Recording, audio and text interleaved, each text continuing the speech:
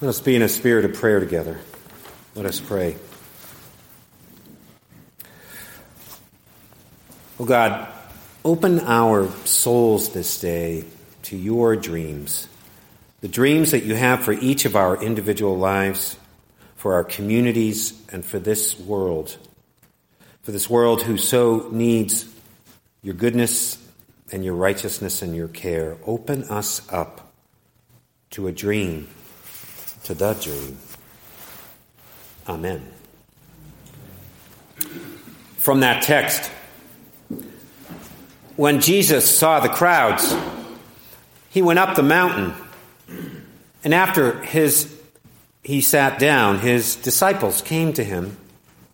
Then he began to speak and taught them, saying, Blessed are the poor, those who mourn, the meek, those who hunger and thirst, the merciful, the pure in heart.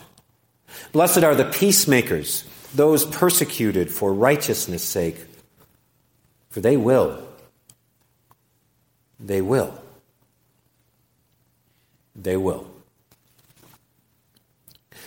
True story, and a personal story, if you'll please indulge me. Some of you know I was born on Election Day 1960, hence my name, John Fitzgerald, named after President John Fitzgerald Kennedy. It's interesting and telling and powerful how our name can shape us into who we are, who we become, what matters most to us in this life and in a life's work and call. Almost 20 years after my birth, I began my first year at college as a political science major. And on the very first night of my studies at school, for the very first reading assignment I drew for my first Poli-Sci 101 class, I sat down at a table in the dormitory lounge and I opened up my textbook, and then there was a speech by John F. Kennedy, a call to public service, service in life, to a cause, to ideals, to hopes, to dreams, bigger and beyond any efforts I might commit to my one own life alone. To live this life with that kind of idealism. Idealism. The quality of having a vision for human life, for communal life, locally, nationally, globally, which sees life, yes, as it is, but then imagines life absolutely as it might be, as it could be, as it should be, as it must be. Idealism. In the words of the British playwright George Bernard Shaw, you see things and say, why? But I dream things that never were, and I say, why not? Idealism.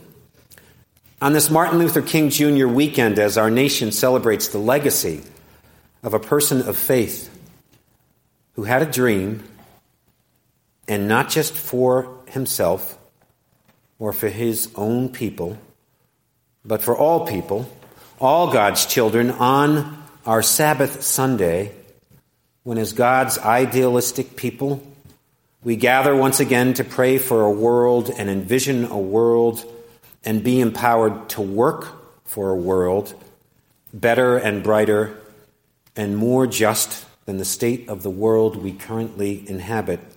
This morning, as we worship the ultimate of holy idealists, Jesus Christ, I'd like to ask us to talk about and think about and then ask ourselves just one question.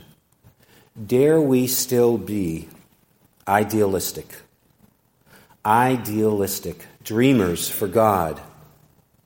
Idealists in the face of a world and a rough and tumble culture which these days can make it so hard to be idealistic. So So first, idealists need a vision, a blueprint to stir the souls, to inspire action as citizens, as humans, as believers in a power greater than ourselves. Back to Kennedy and such a vision in a speech. Not the one that I had read in my book that night long ago, but another very famous call to idealism that he delivered almost 56 years ago, January 20th, 1961, his inaugural address. I have to say, I went and watched this on YouTube, and I would recommend you do the same. Several things are striking about his ideals and idealism that day, what he hoped for this land that he loved. But he was very succinct. That speech clocks in at just under 14 minutes. 14 minutes. Imagine that. But what idealism he expresses.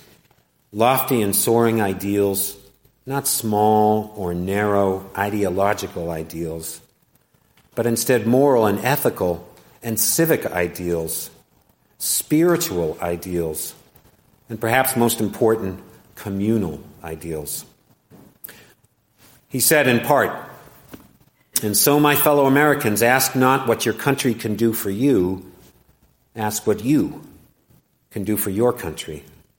My fellow citizens of the world, ask not what America will do for you, but what together we can do for the freedom of man. Finally, whether you are citizens of America or citizens of the world, ask of us here the same high standards of strength and sacrifice which we ask of you. With a good conscience, our only sure reward, with history the final judge of our deeds, let us go forth to lead the land we love, asking God's blessing and God's help, but knowing that here on earth God's work must truly be our own." That's idealism. Because first, I believe for idealism to be holy, it always calls for us, the bearers of a dream, to work for ideals and for hopes far beyond self alone. Beyond self alone. Do you hear that? Friends, idealism is always communal in nature, always. Recognizes that we are all in this enterprise called human life together, whether in a world, a nation, a town, or a church. And so as holy idealists, we ask not what is in this dream for me, but more important, what is in this dream for thee, too, for all of us together in community. Then idealism is often about giving, not just getting.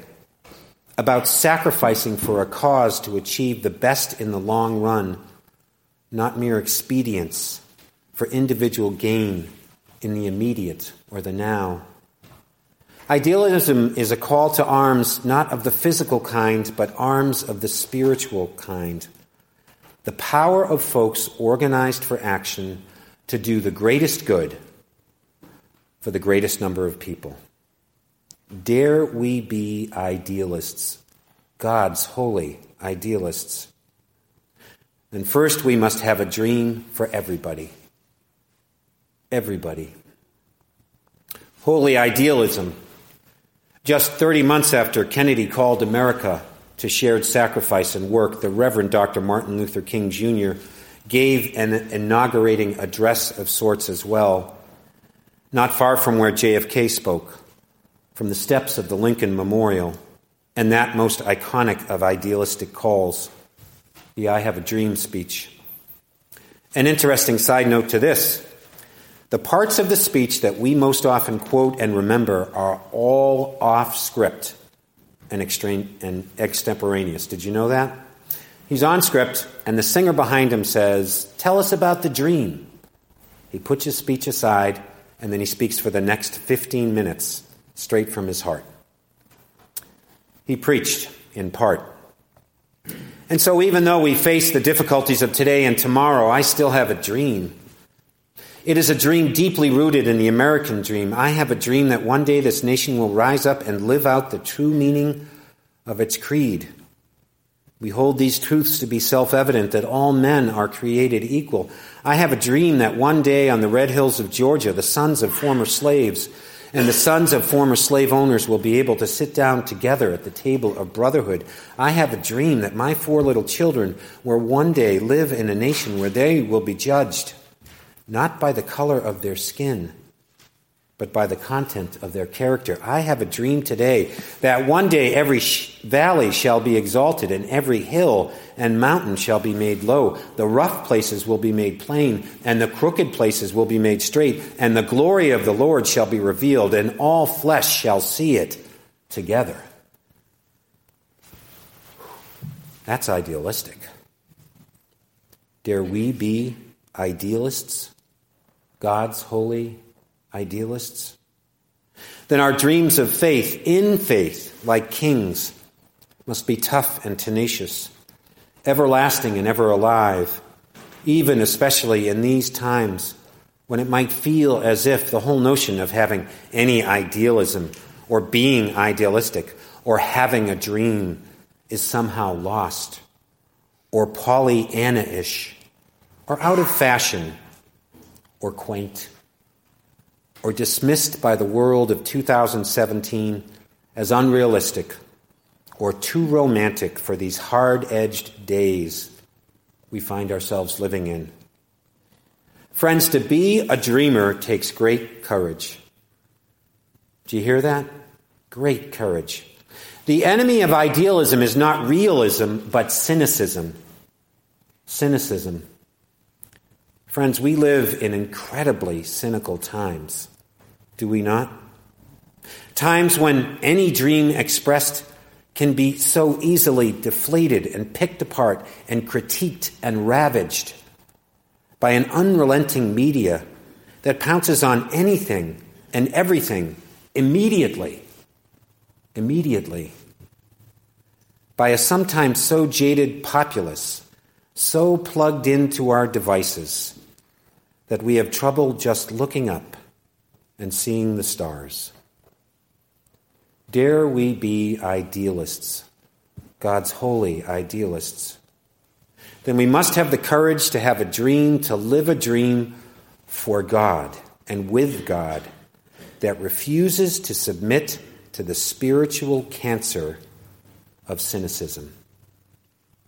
A dream that always calls us to look up and to look out, and to have hope, and to fall down, and then to get back up, and to keep on keeping on. A dream, which for us as Christians is always rooted in the dreams, always in the singular life of God's ultimate dreamer and idealist, Jesus Christ. 2,000 years ago, on a dusty mountaintop before a band of ragged believers, Jesus laid out God's dream for the world, then and now. It was and is still a dream marked by lifting up, by speaking up for and with those that the world so often leaves behind, or neglects, or forgets, or abandons even. Who is at the heart of this dream? Who does in the deepest sense? The poor and the hungry and the thirsty, the peacemaker and the merciful, and those who mourn, the pure in heart and the meek, the brave souls who stand up for God, but then are persecuted for their beliefs and ideals. And God still says, blessed are they. Blessed are they. Dare we be idealists, God's holy idealists, dreamers for the many and not just the few, dreamers with courage and faithfulness to hang on to God's dream in a cynical world, dreamers who always work to make sure that everyone is included, that everyone has a place at the table called the kingdom of God, especially the most vulnerable, the ones we might least expect to be most blessed by our starry-eyed, idealistic God. God has a dream. Of that there is no doubt. Dare we be holy idealists? Dare we dream? I pray we will all answer yes, because we still have a dream. Let all God's dreamers declare, Amen.